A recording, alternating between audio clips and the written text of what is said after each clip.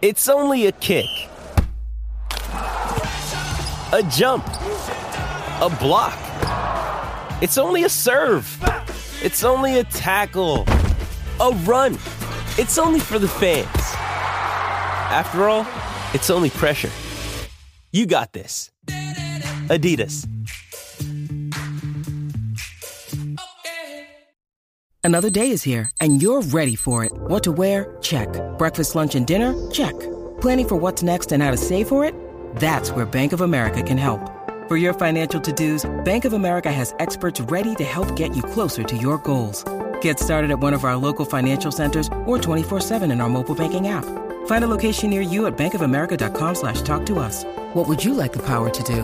Mobile banking requires downloading the app and is only available for select devices. Message and data rates may apply. Bank of America N.A., member FDIC. Fireball.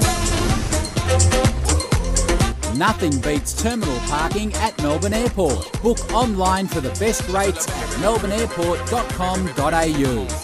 Kane and Kingley. Fireball. Hi, one of the biggest sporting events on the planet is nearly upon us. You'll hear it live on SEN, but let's go to Las Vegas right now to Radio Row and speak to ESPN NFL insider Dan Graziano. Dan, thanks so much for joining us this morning. My pleasure. How are you guys? Set us the scene. We're great. Paint us a picture. Is the atmosphere building? And for those of us who are really jealous of you being there, what's it like? It has amazed me. Like I remember that every year, especially on game day, like how many people would trade places. Yeah. I think it's a lot of fun. And this, as the Super Bowl week, and I've been to now, this will be 14. It does build throughout the week, and it's fun to watch. It's fun to watch, like, you know, we're here on Radio Row, and it's more crowded than it was yesterday. And, you know, you turn one corner and there's Lawrence Taylor, and you turn another corner and there's Jerry Rice, and it's awesome. Like, it's just a lot of fun to be part of this whole atmosphere. The league overdoes its big events, but it's like this one you can't make it too big. So many people are into it. So many people are fascinated by it, and it becomes this big sort of convention/party.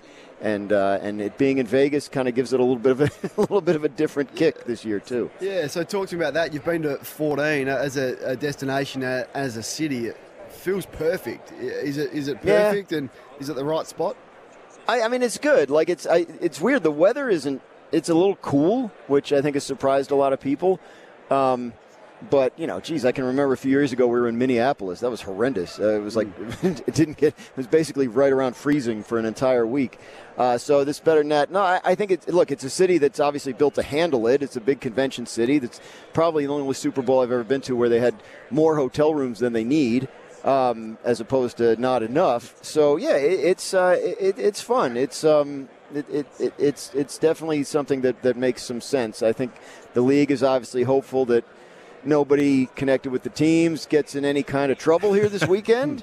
I think that's probably the one thing that they're kind of looking for or looking to avoid. But if that does not happen, if there's no like big catastrophe like that, I would imagine it probably gets into the rotation. Dan, great to have a chat. We're worried about our own Jared Waitley over there. We think he's led himself to some mischief over there. We'll get to that later on. But it would be easy to do. There's no doubt about that. What about the game specifically? As the 2-week build-up, we're fascinated in Australia. We don't have the 2-week build-up to our grand final, our Super Bowl. Just from your point of view, a reporting point of view, a story-driven couple of weeks, what's the 2-week build-up like?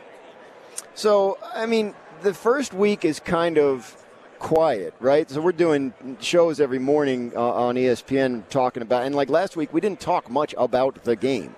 And this week, I think the focus shifts to the game. But, you know, the 2 weeks, so I was in San Francisco when they won the NFC Championship game a couple weeks ago, and obviously in the aftermath of that. But I think that most teams, especially the experienced ones that have been here before, as these two teams are, will use that first week to kind of get everything out of the way, right? If they have to do interviews that are going to run during the week of the game, they want to knock that out during the first week before they get here.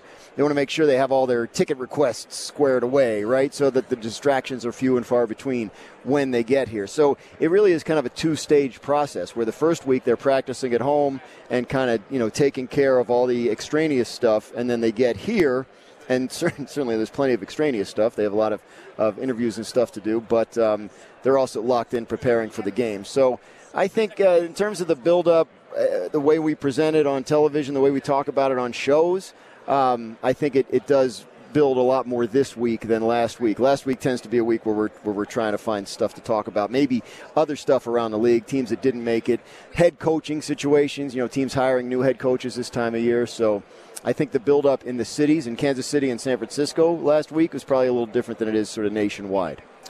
We talked about Tom Brady for years, and now we're talking about Patrick Mahomes. Where does he sit on your roster as the best you've seen?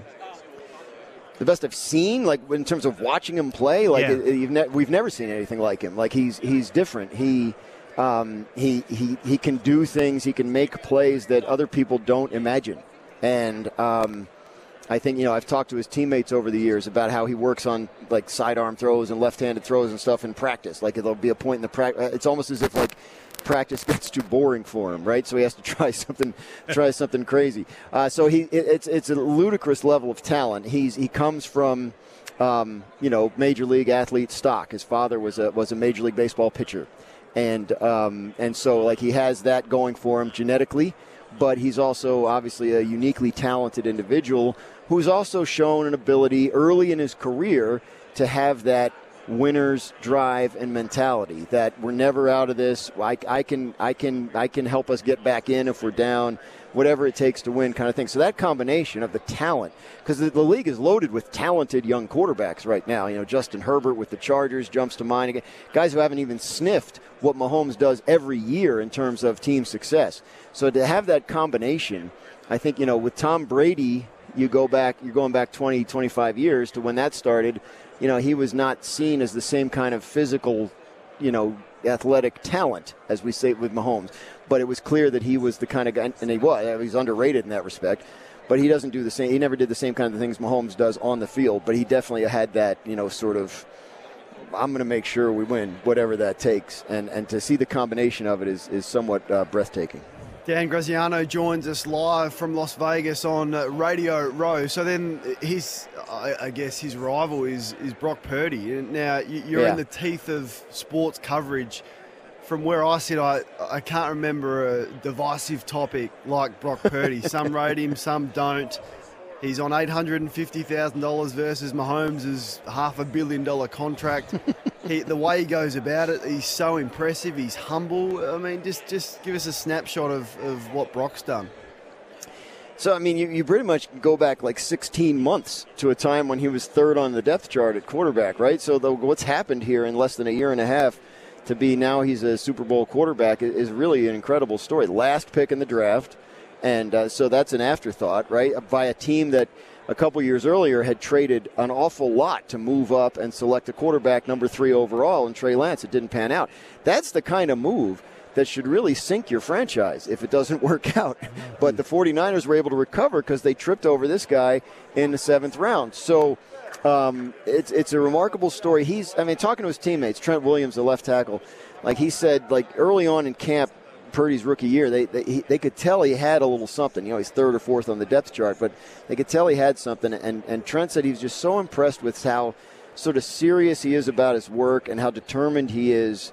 I don't know whether it's to prove everybody wrong or just to sort of prove himself right. He said Trent said you walk past him in the hallway and you say hi, and the response you get, you might think he was a jerk because it turns out he's just that. He's constantly like locked in on what we're doing in practice, what we're doing in the game, what we need to do to win. So I think he's impressed his teammates with that and then with his performance on the field. You say divisive, and I understand what you're saying, but the perception of Brock Purdy inside the 49ers building is drastically different than the perception of him outside the 49ers building. They are all in, and they're thrilled to have him. When's Stephen A. Smith arriving? I'm a big fan. He's here. Not here. We got set at the Paris hotel, so I think they're doing first take from over there. Maybe Stephen A. will be by Radio Row doing some interviews. I'm sure he'll be in demand, but I have not seen him here yet. Have you brushed up on your usher? I see Cam Newton. Cam Newton's over here. Yeah, he's everywhere. How about your usher, the halftime entertainment? Should be big. I haven't had a chance to dig in on that part of the Sunday game plan yet. I have some studying to do. I got some time. Hey, Dan, before we let you go, in a word, who wins? Chiefs. I can't pick mate. against Mahomes. I just can't do it. I did it 2 weeks ago against the Ravens, and I felt foolish when it ended. So I'm sticking with the team that knows how to win this game. Probably a wise bet. Enjoy it. We love your coverage on ESPN, mate. Appreciate you joining us. Dan Graziano there, Thanks for having me. From Vegas on Radio Row. How good, Kingy? A Super Bowl ad, 30 seconds will cost you $7 million. Oof. It's a good coin, which was the same as last year. That's 200% more than what it was 20 years ago. And some of them are so entertaining, aren't they? It's part of the story around the Super Bowl is what we see during the ad breaks. Who you got? Who do you like? Oh, I'm just going to ring Eddie, your boy, because he gives it to me otherwise. All right, he's annoying. He loved his mention last week. He's annoying. We've got a big show coming up on the McCafe menu. Our over and unders continue. How many games is your team going to win this year? Rory Laird, Jake Fraser-McGurk, your calls. Lines available. You'll get straight through. 1300 736 736 next.